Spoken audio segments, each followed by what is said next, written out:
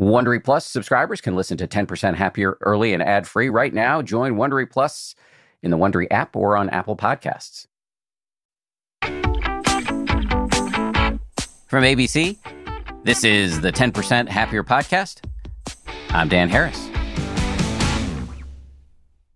Hey, gang. Buddhism can get a bit of a bad rap as being hopelessly pessimistic, in no small measure because one of the Buddha's first pronouncements was that life is suffering. But if you listen to the rest of his spiel, you will hear that while the Buddha acknowledges that life can be hard, he also goes on to say that we can make it much better. And then he spells out a bunch of practical techniques for doing so, which, in my view, makes Buddhism essentially hopeful. We are now in week 2 of our 2-week series on the subject of hope. All along, we've been positing that hope is not some vague, rosy state of mind. It is, in fact, a skill. Today's guest is the mighty Oren J. Sofer. He's a Buddhist teacher who's been meditating for nearly a quarter century. He holds a degree in comparative religion from Columbia University, and he's the author of Say What You Mean, a mindful approach to nonviolent communication.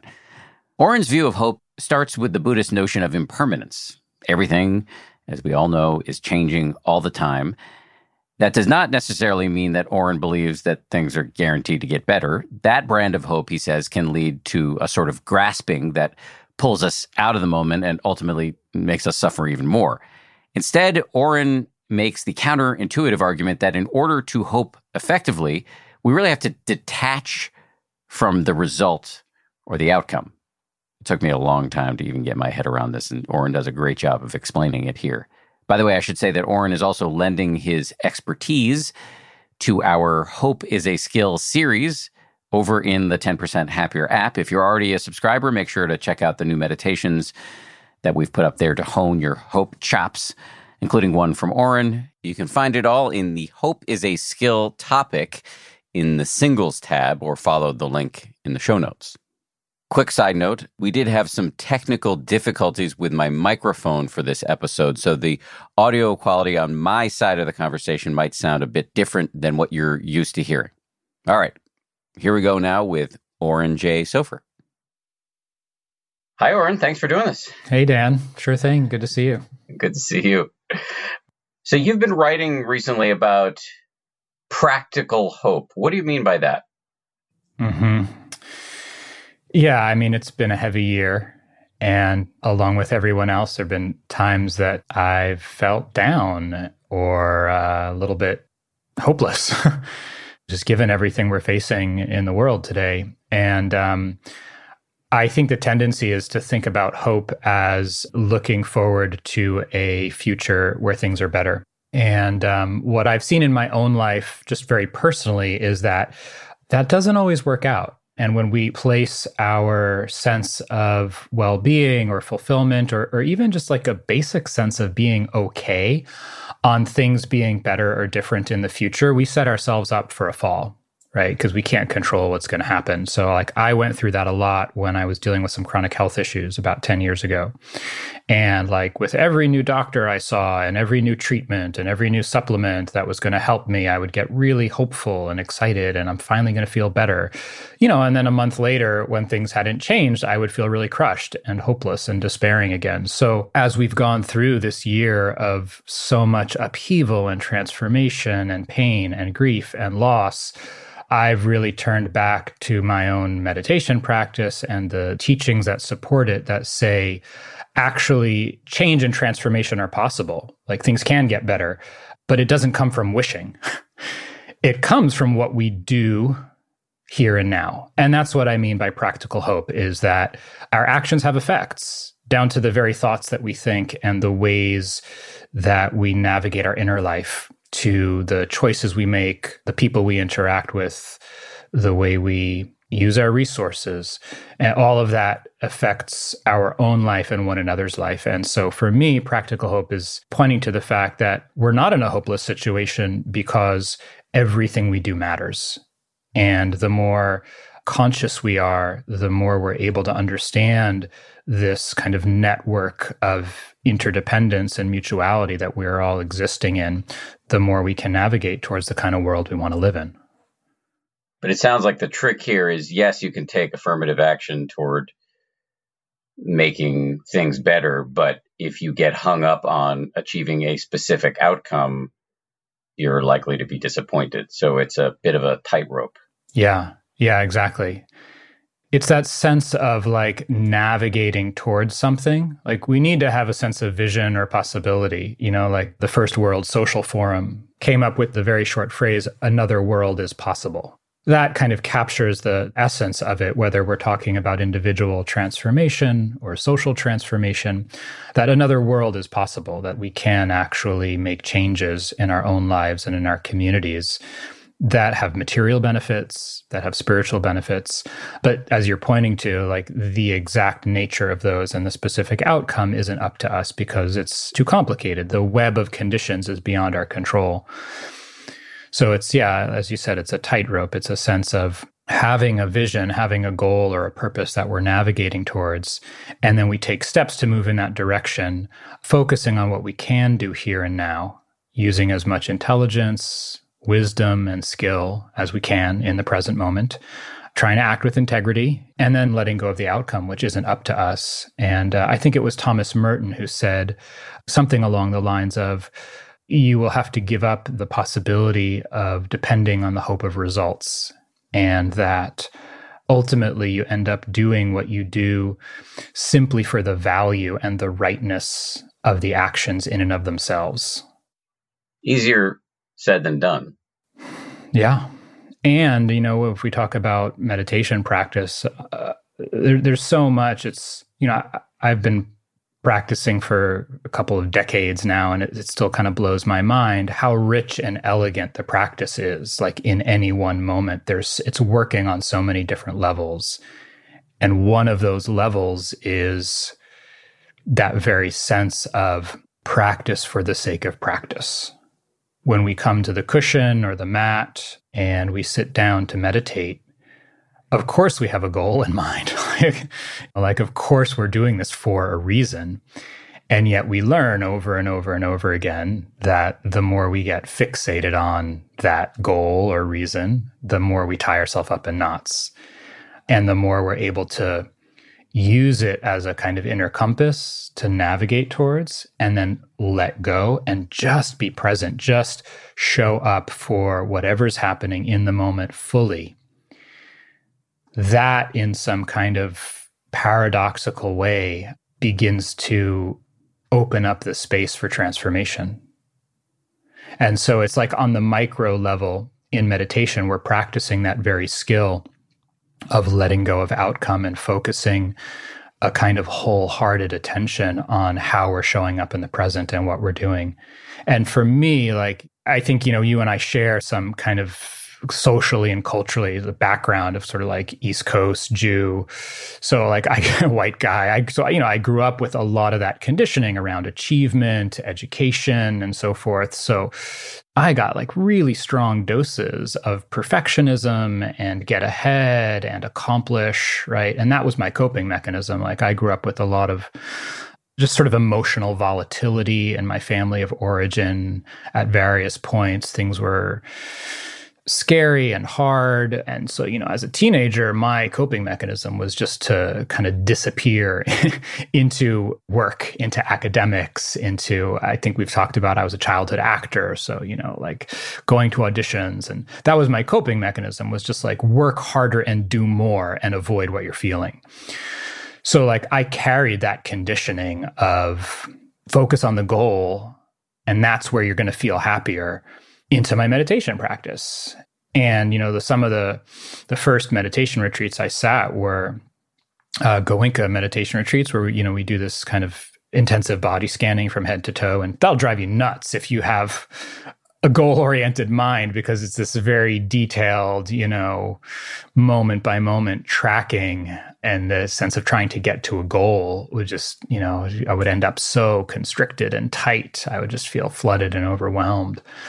So for me, the meditation practice really taught me a lot about how to let go of trying to get somewhere and relax and settle into what's happening right now. And when I look around our world, when I talk to people today, it's so easy to feel overwhelmed. it's so easy to move into despair. I mean, particularly young folks that I talk to who are looking ahead, at the rest of their life and what the generations before have handed to them. And I think that this skill of being able to stay connected to the possibility of transformation, having a sense of vision of what's possible, and then staying really grounded and connected in where we are in the moment is indispensable. Yeah, but just staying on the easier said than done tip here for a second. When you talk about young people, particularly young people worried about the climate crisis, and you can already see it happening, and it doesn't take too much imagination to extrapolate into pretty nightmarish stuff going forward. That seems like it's going to be a reality of our lives, and particularly for people who are going to be here longer than.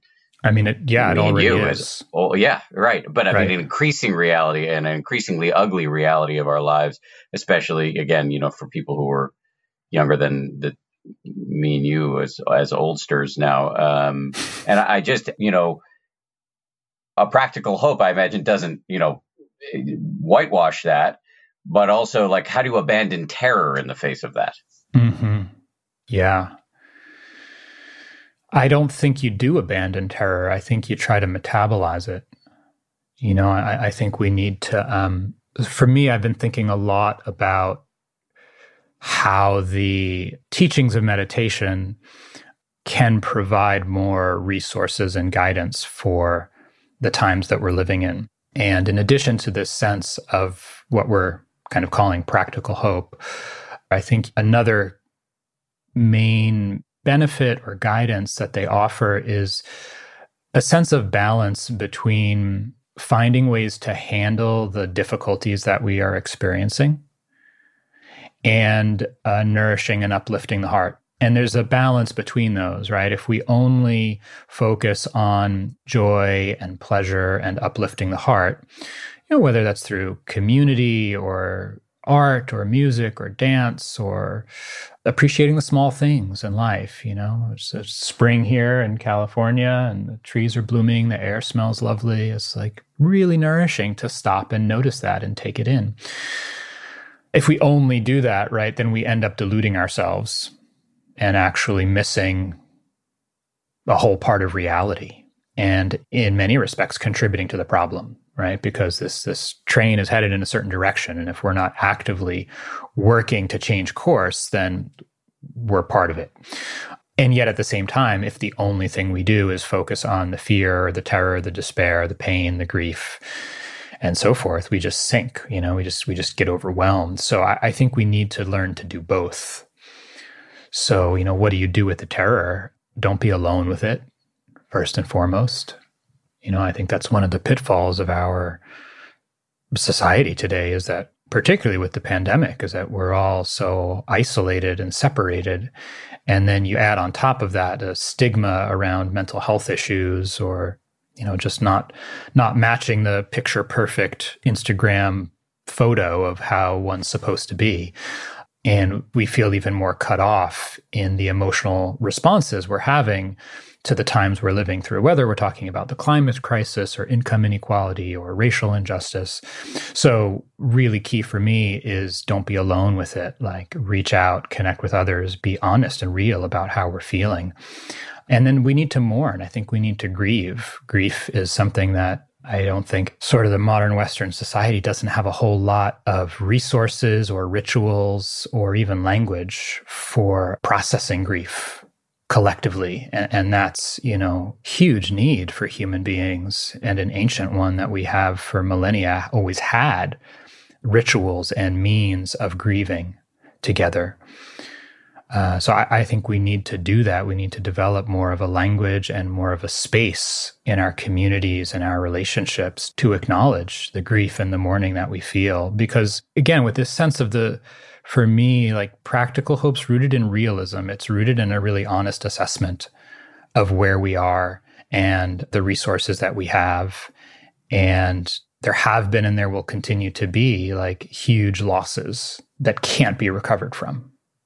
Where they're talking about species extinction or the loss of human life or ecosystems. And so we need a way to acknowledge that. And for me, like if we're not doing that, then we can't do the work of practical hope. It includes that. Joanna Macy has done a lot of work around this in her work around the Great Turning and eco-chaplaincy and the, sort of creating rituals of mourning specifically around ecological devastation so that we can reconnect with a sense of vision and possibility and purpose and actually work together to salvage what we can, to redirect, to continue to imagine and create the kind of future that we want for our children and future generations. So there are two parts that you're talking about here in terms of practical hope. One is honoring difficulties. The other is uplifting the heart. So it's like, you don't want to, as I said before, whitewash the terror. Yeah. On the other hand, you don't want to wallow in it. And so we need to practice both of these tracks simultaneously. Right. Yeah, and I would say that these two are kind of like supports for practical hope. The practical hope itself is really a sense of connecting with a vision, connecting with a sense of purpose or possibility, right? Really rooting ourselves in the reality that we live in a world of change. Like that's the nature of this realm that we're in, and that our actions have effects. So that's one part of it, vision, grounding in like, however you want to look at it. You want to look at it like as the laws of thermodynamics and physics. If you want to look at it as karma, different ways, but the future is not predetermined. And then the other part is to having a really honest, grounded assessment of the resources and capacities that we have in the present. We need to be clear about our internal capacities, our external resources, so that we can respond effectively. And then all of that is supported by processing, like handling difficulties and uplifting the heart. For me, it kind of like maintains the inner ecosystem so that, we feel a sense of okayness in the present, so that we have access to our intelligence and empathy and energy. Otherwise, you're just sinking. It's not possible to navigate towards some vision of a better world if we're just drowning, right? So like if we're drowning, the first thing to do is to address that. And like many individuals and communities today are drowning in the systems that dominate our economy. And so in many respects, it's like some of the first things to do is, how do we continue to address the harm that's happening, that's very real? And then within that, then we continue to make space for metabolizing the pain, uplifting the heart, connecting with community and joy and hope and celebration as we move towards what's possible. So when it comes to looking forthrightly at, the crappy or aspects of what's happening right now, you talked about don't do it alone. So I think we covered that. But what can we do alone in our practice? What does that look like for you? Obviously I can only speak from my experience and from the people that I have relationships with, both people close to me in my life and the students that I work with, meditators and communication students that I spend time with and hear about their challenges and their path. I think one of the best things that we can do is to develop a better relationship with ourselves and to develop a relationship with our inner life. And that is something I've been kind of talking about and thinking about a lot more recently, is sort of thinking about meditation and contemplative practice as a process of developing a relationship with our inner life. And for many, just even acknowledging that we have an inner life in and of itself is a huge step. Like, oh, wow, I have feelings, like there are things I'm carrying from the past. I didn't even recognize that, or I have needs, and that's okay. There's a process even there of sort of taking stock of our inner life. And then what is our relationship with it? One of my first meditation teachers, a Sri Lankan man by the name of Godwin Samaratne, one of the things he said to us when I first met him that has stayed with me all these years is he said, learn to be your own best friend. And I just love that. Joseph quotes, I think it's a Korean San master who says, make your mind your friend, right? A similar angle. So what can we do alone is we can learn to be our own friend, to have our own back, right? So that when we are facing fear and loss or uncertainty, confusion, numbness, like the whole range of what we experience as human beings, there's a sense, even when we are in solitude, that we're not alone with it. There's a difference between solitude and loneliness.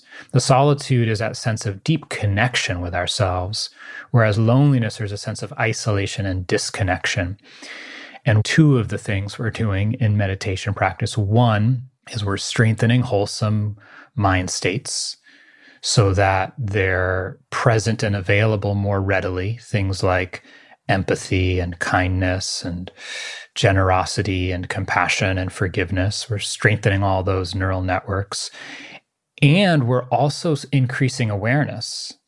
And what I've seen in myself over the years is that the more clear and the stronger that awareness becomes, it's like the awareness itself becomes a companion. Like Thich Nhat Hanh, the Zen master and poet and activist, he always used to talk about not being alone with one's anger or one's pain, but like mindfulness keeping it company. And there's that sense when we've really cultivated awareness and can begin to recognize both its independence from circumstances as well as its intimate connection to and relationship with what's happening, that we're no longer alone with what we're experiencing because awareness is present as a companion. So, and that's a huge resource. And that's something that we can cultivate and develop on our own. I wonder if that's going to be hard for people to understand, especially folks who are not like kind of deep in the practice. The idea that awareness, what is it? Oh, awareness is a funny word because I think we grew up with drug awareness and, like, let's be aware of an issue. But you're talking about sort of raw consciousness, just the sheer brute fact that we know that we can feel our butt on our seat or we can see what's in front of us. The word awareness gets thrown around a lot in the meditation world, and I don't know if it's fully jives with how most people see that word. So I can offer two examples, two analogies to help. So one analogy that I like to use a lot is like going to a movie. Remember when we used to actually do that? And sitting in the movie theater. And if the movie's good, you get lost in the movie. And the characters, we get connected to them. And then if something happens in the movie theater, like somebody next to us starts talking or our cell phone vibrates or something, all of a sudden we kind of snap back to reality and we remember that we're in a movie theater watching a movie. The movie's still happening. We're still following everything that's there, but we have a broader frame of reference. There's another perspective present, like, oh yeah, I'm sitting in a movie theater. It's Thursday evening, That's an analogy of the way that awareness functions in our life. Instead of being lost in the movie of what's happening, we have a broader perspective. We recognize that we are awake and conscious within the movie of our life, within everything that's happening. And that gives us some inner ground and balance and perspective on whatever may be happening. So that's one analogy. Another analogy is similar, but just like even in real life, not watching a movie, we can kind of be going along through our day and really focused on what we're doing, but a little bit lost in the events, lost in what's happening.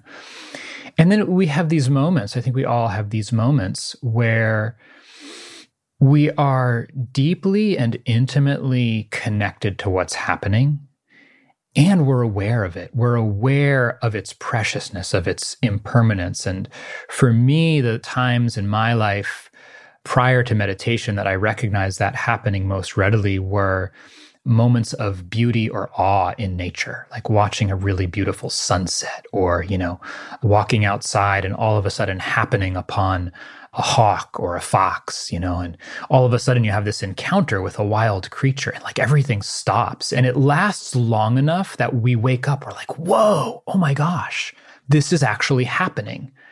And we're in the experience, but there's also an awareness of its preciousness and its impermanence. Like, this is going to be gone in a moment, in a flash. That's awareness. There's a broader perspective that connects us with a sense of recognition of what's happening, not just the content of the experience, but the process of it, that it's changing and it's flowing. So that's what I'm talking about. Is that clearer? Yeah, it's great. And it's really helpful. And can you go back now and talk about how the awareness that you've helped us all understand what you were referring to, how that can be your friend and a support in facing difficult emotions, which, again, just to bring us back to the top line of this whole interview, which, of course, is a really important skill in cultivating practical hope. Yeah. How can awareness be our friend? Yeah.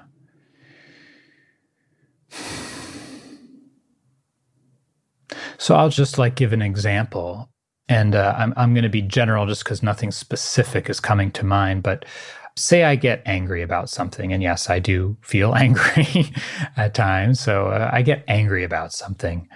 I can be lost in the anger. I could just kind of, let it consume me. That doesn't happen as often as it used to. But I can also be aware of the anger. So if something happens and brings up anger in me, the anger is still present. I'm still feeling angry. My body is, tight and hot. There are thoughts running through my head why, what the, just kind of that level of frustration and aggravation mentally. If awareness is present, all of that, the bodily sensations, the thoughts, the kind of energy of contraction and heat and pressure, all that's happening within a much wider space. It's like there's a sense of quiet and a lot of space around it. And that space, that quiet, open space, it's not just blank. It's not sterile. It's actually awake, and it's imbued with a quality of warmth or care. Imagine the difference between feeling angry or sad or alone or hurt, on 52nd Street in New York City, at rush hour, or being at your best friend's house with a cup of tea. The setting is very different, and your ability to kind of handle that emotion is affected by the setting around you. In one setting, it's chaotic. You're surrounded by strangers. There's no space to actually feel what's happening because you're attending to all these other inputs and stimuli and got to take care of yourself. In the other setting, it's oh gosh, I'm safe. There's someone I know. I can take my time with this. So that's what I mean by awareness being a friend. What's happening inside is surrounded by and accompanied by an inner atmosphere that feels familiar, comfortable, quiet, understanding, supportive, intelligent. There's a wisdom and a knowing there that's not personal. It's not like Oren saying, okay, Oren, you're going to be okay. Don't worry about it. There's a kind of it's like being with one of your grandparents who's just that's okay, sweetie. There's just this wiser, older presence there that's oh, okay. Yeah, we've been here before. And that's Michelle McDonald, the senior Vipassana teacher, she talks about the path of awakening it's like bringing together our inner child and our wise elder. We each have those parts. We have the freaked out little boy who's, showed up at school without his pants on. It's oh my God. And then there's this other part of us that actually is maturing and developing wisdom and groundedness and compassion.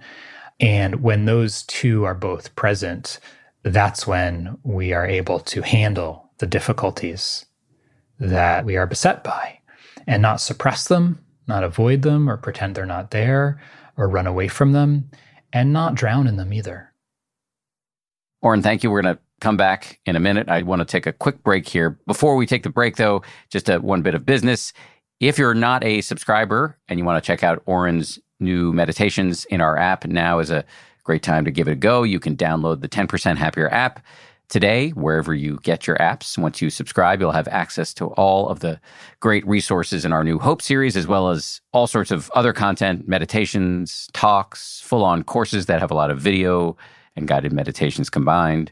And then, of course, our amazing coaches, all of it designed to help you wherever you are in your meditation practice.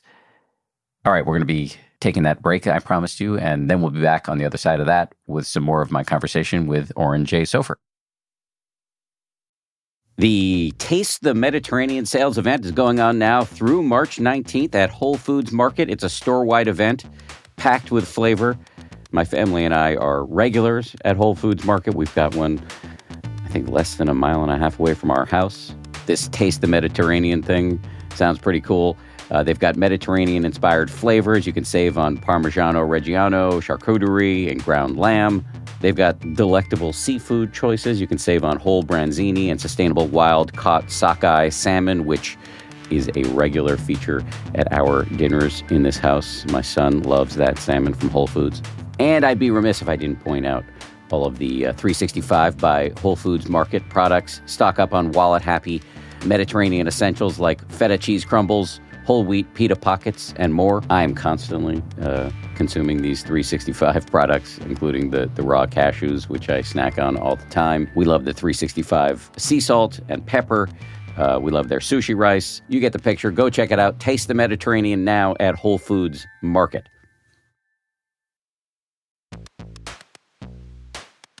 Audible lets you enjoy all your audio entertainment in one app. You'll always find the best of what you love or something new to discover. They offer an incredible selection of audiobooks across every genre, from bestsellers and new releases to celebrity memoirs, mysteries and thrillers, motivation, wellness, business, and more. Audible is the destination for thrilling audio entertainment with highly anticipated new releases and next listen recommendations for every type of thriller listener. The selection over on Audible when it comes to true crime, mystery, and thriller is quite extensive. They've got John Grisham, tons of stuff by Stephen King, David Baldacci. My favorite that I've checked out recently in the crime fiction genre is called Age of Vice. It's by Deepti Kapoor. It came out not long ago. Not only is it thrilling and very, very plotty, but it's also written incredibly well. It's truly literature. Deepti Kapoor is a force of nature as a writer. Age of Vice, it takes you into the underworld in New Delhi in India. I absolutely loved that one. As an Audible member, you can choose one title a month to keep from the entire catalog, including the latest bestsellers and new releases. New members can try Audible free for 30 days. Visit audible.com/10% or text 10% to 500-500. That's audible.com/10% or text 10% to 500-500 to try Audible free for 30 days. Audible.com/10%.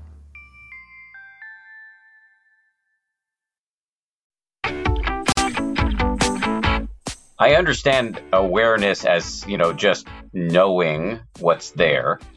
The way you wake up and see, oh yeah, what's playing out on the screen in front of me in a movie theater is a movie, and I'm not stuck in the story. The warmth that you describe as being I knew you were going to go there. I knew it. I was waiting for it. I was like, what's he going to ask? He's going to ask about the love piece. He's going to push me on that.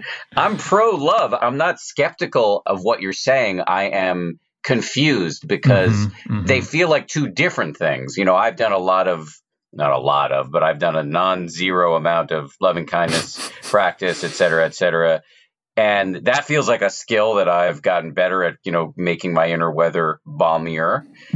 But that feels to me, again, I'm just talking about from my sense of a human being doing these practices, it feels like a different skill that you can combine with awareness, and then you're in the room with the tea and you're not on 52nd Street anymore, et cetera, et cetera. So that's where I get hung up. Like, people say love and awareness are the same thing, and they feel different to me, but combinable.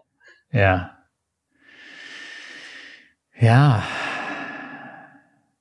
I can relate. I can certainly look back and recognize like that was also my experience for many years. And I can't point to like a moment or, a specific experience where I, had some awakening and, oh, awareness is the same as love, or, no, not for me, at least. That has not been the case. It's been more of a gradual shift where now it's just like, oh yeah, they're not separate. And it's not even like a thought. It's just an experience. And the only thing that I can say is I think it's for each of us to find out. And I think it's a really deep question, and I feel like it's a question that I'm still asking myself, and that I long for a more intimate and unshakable knowing of the nature of awareness and the nature of love. And I feel like that's one of the invitations of the contemplative path, is to see and know for ourselves what's true and what is the nature of consciousness, what's the nature of this existence. The meditation master Dipa Ma, she was a housewife from, I think, Bengal, who lost her husband and more than one of her children. And she was from one of the families in that part of Northeast India that traces its ancestry back to the time of the Buddha. So she grew up in a Buddhist family, and she was literally dying of grief. She was bedridden and could not function anymore. Her heart was so crushed. And she went to the Mahasi Center in Burma, who's sort of one of the great grandparents of the modern insight meditation world here in the West. And it's said that she literally crawled up the steps of the monastery. She was so weak. And Joseph's teacher, Munindraji, who was also one of my first teachers, was her teacher.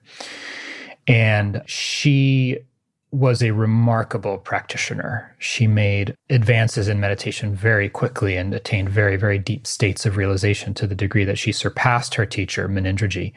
Very fascinating stories, and a wonderful book by her that I think now is called Dipa Ma, by a friend of mine named Amita Schmidt.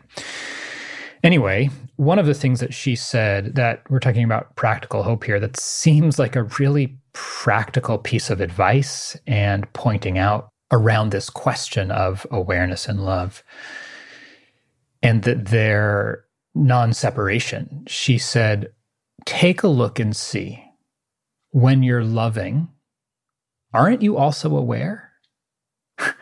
And when you're aware, aren't you also loving? And I think that's something that each of us, can look and see in our own experience.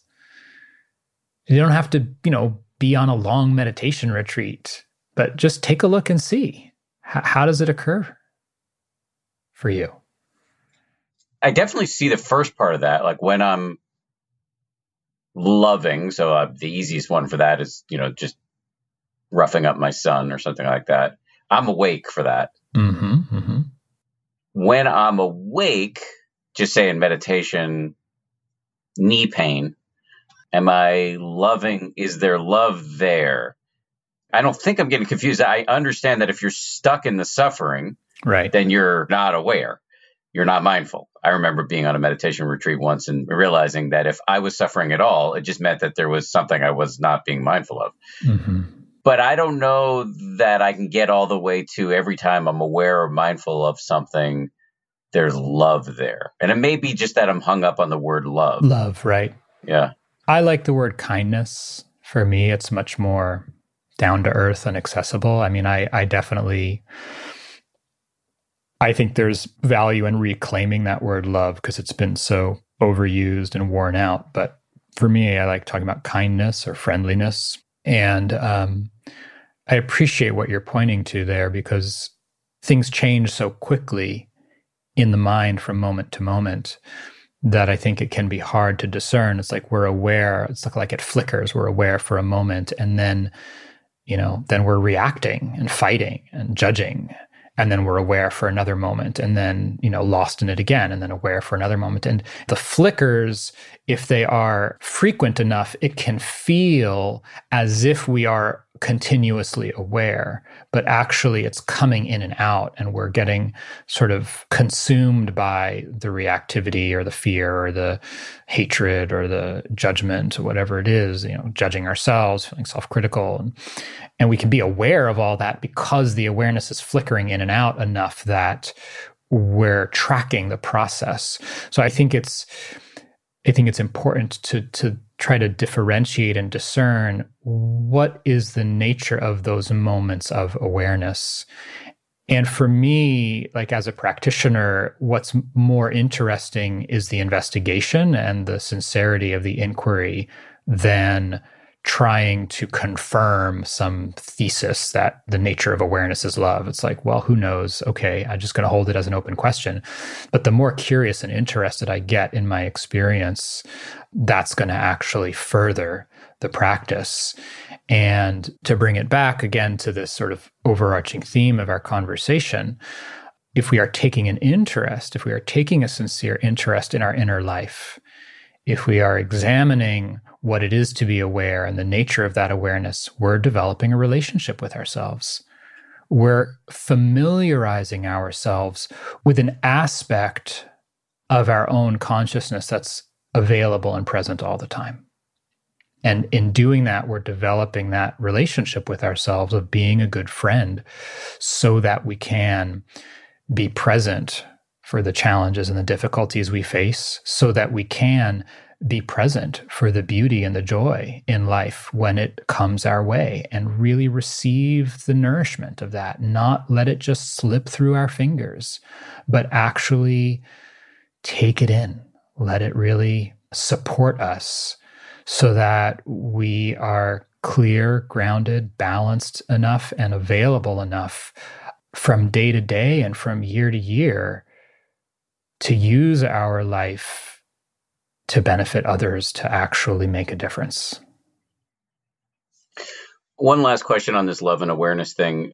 This is an interesting question. It's worthy of investigation in your own practice. But on some level, what I'm about to say is not designed to dismiss the importance of the question, but perhaps on some important moment-to-moment level, it's a bit esoteric, the question. And really what our job is to develop the mindfulness, wakefulness, awareness, and also warmth, gooey center, kindness, love, whatever you want to call it. And if they merge, if you see that they're not separate at some point, great. But as long as you're developing the skills and combining them to the best of your ability, all right. Yeah. Good for you. Well said. Okay. Well, before we go, I do want to talk about uplifting the heart. I'm laughing a little bit because that's definitely not my language, but because that's the other support you were talking about, combining being able to be with difficult emotions, combining that with sort of stuff that's more fun so that we're able to have this kind of realistic, practical hope. Can you say more about what you envision or recommend when it comes to the happier side of this? Sure. I think there are two parts. I think one part of it, so maybe to put it in less gooey terms, one part of it is called enjoying life.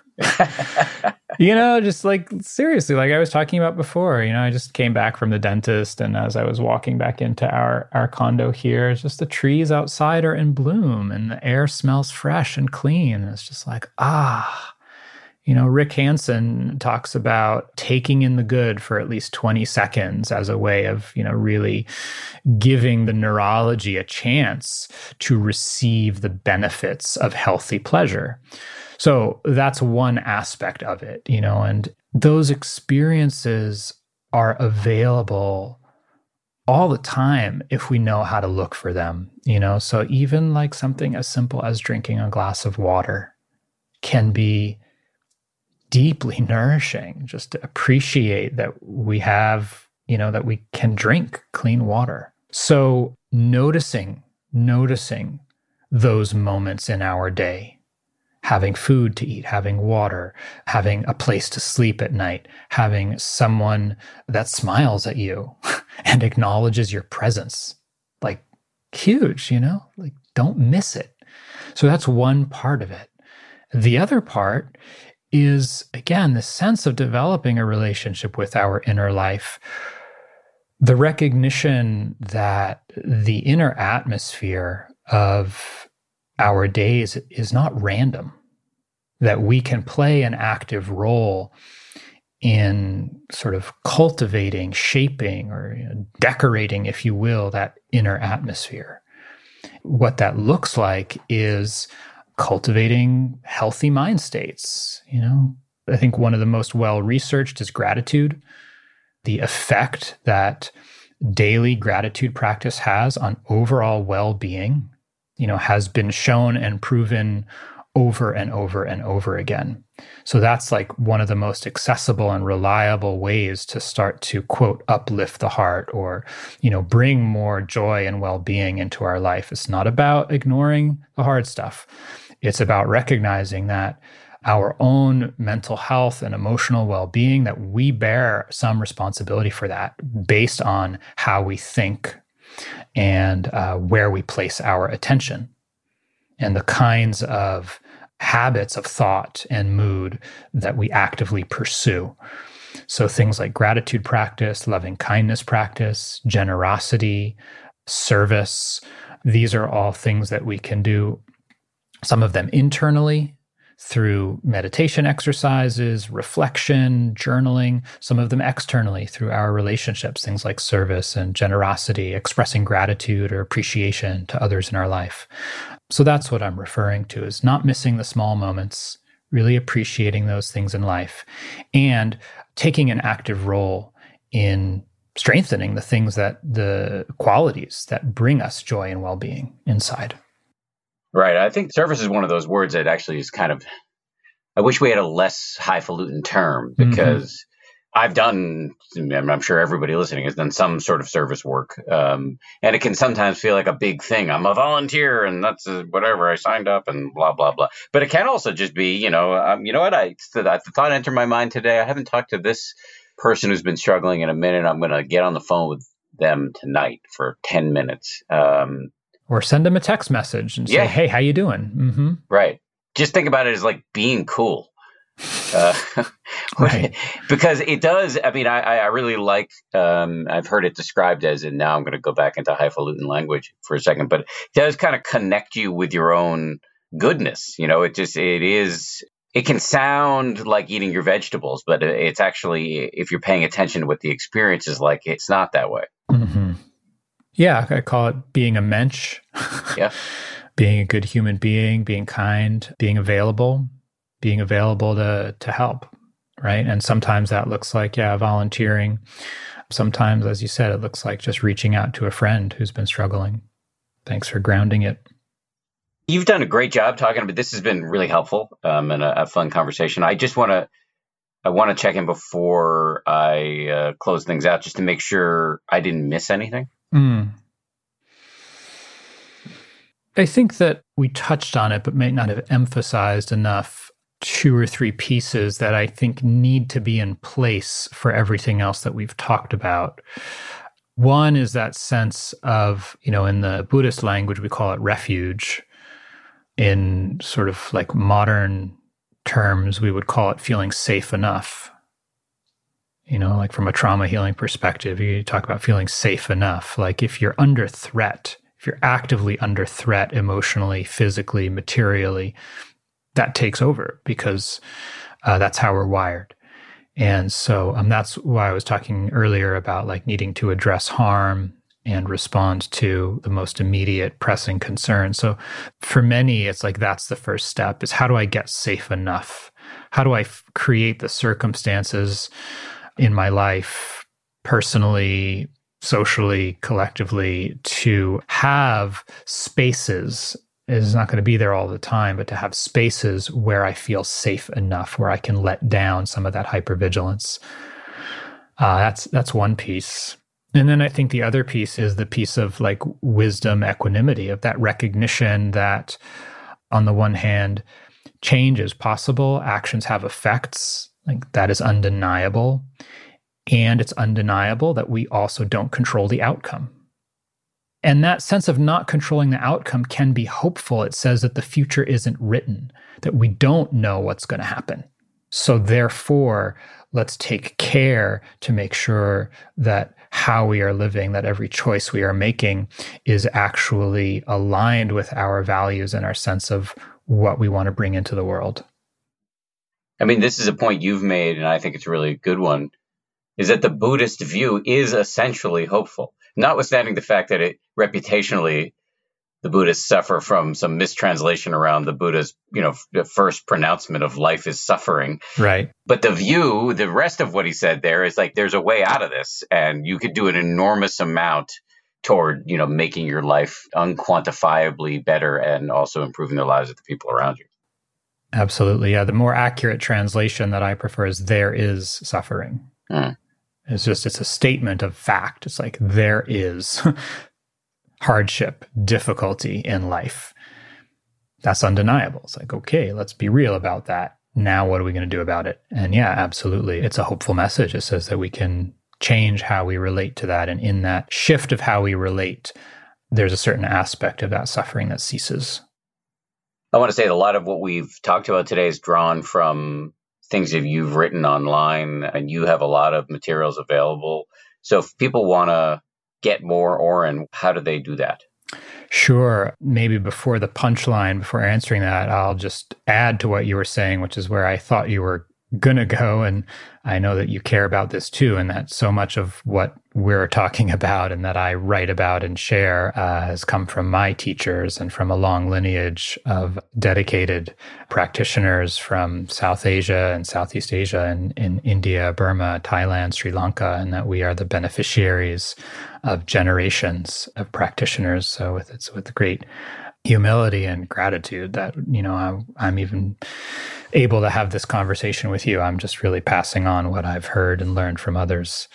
And yeah, if people want to connect with me or learn more about my work and teaching and writing, the best place is my website, orenjsofer.com. That's JAYORENJAY, Sofer.com. And same on social media. And you're all over the 10% Happier app. Indeed. Not for nothing. Gratefully I get so. People all the time saying to me, I meditated with Oren today. Or one time I met a woman who said, today was stressful. It was a 2 Oren day. I am blushing. Thank you so much for doing this. Great job. Really appreciate it. Yeah, absolutely. Thanks for reaching out. It's always fun to talk. Thanks again to Oren. If you enjoyed this conversation with Oren and you want to learn how to practice what we talked about today, make sure to check out Oren's brand new meditation. It just dropped in the 10% Happier app. You can download the app for free wherever you get your apps. This show is made by Samuel Johns, DJ Kashmir, Kim Bikama, Maria Wortel, and Jen Poyant, with audio engineering by Ultraviolet Audio. And as always, a big shout out to Ryan Kessler and Josh Cohan from ABC News. We'll see you all on Wednesday for the final conversation in our Hope series, a brand new interview with Jacqueline Mattis. She's going to add an entirely different level of expertise here. Our 3 previous guests have all been Dharma teachers. She is a psychologist, so we're going to talk about what the science and the research says about how to develop hope. She's got lots of really interesting strategies. She's also very, very funny and has an amazing laugh. So we'll see you all on Wednesday for that. If you like 10% Happier, and I hope you do, you can listen early and ad-free right now by joining Wondery Plus in the Wondery app or on Apple Podcasts. Prime members can listen ad-free on Amazon Music. Before you go, tell us about yourself by filling out a short survey at Wondery.com/survey.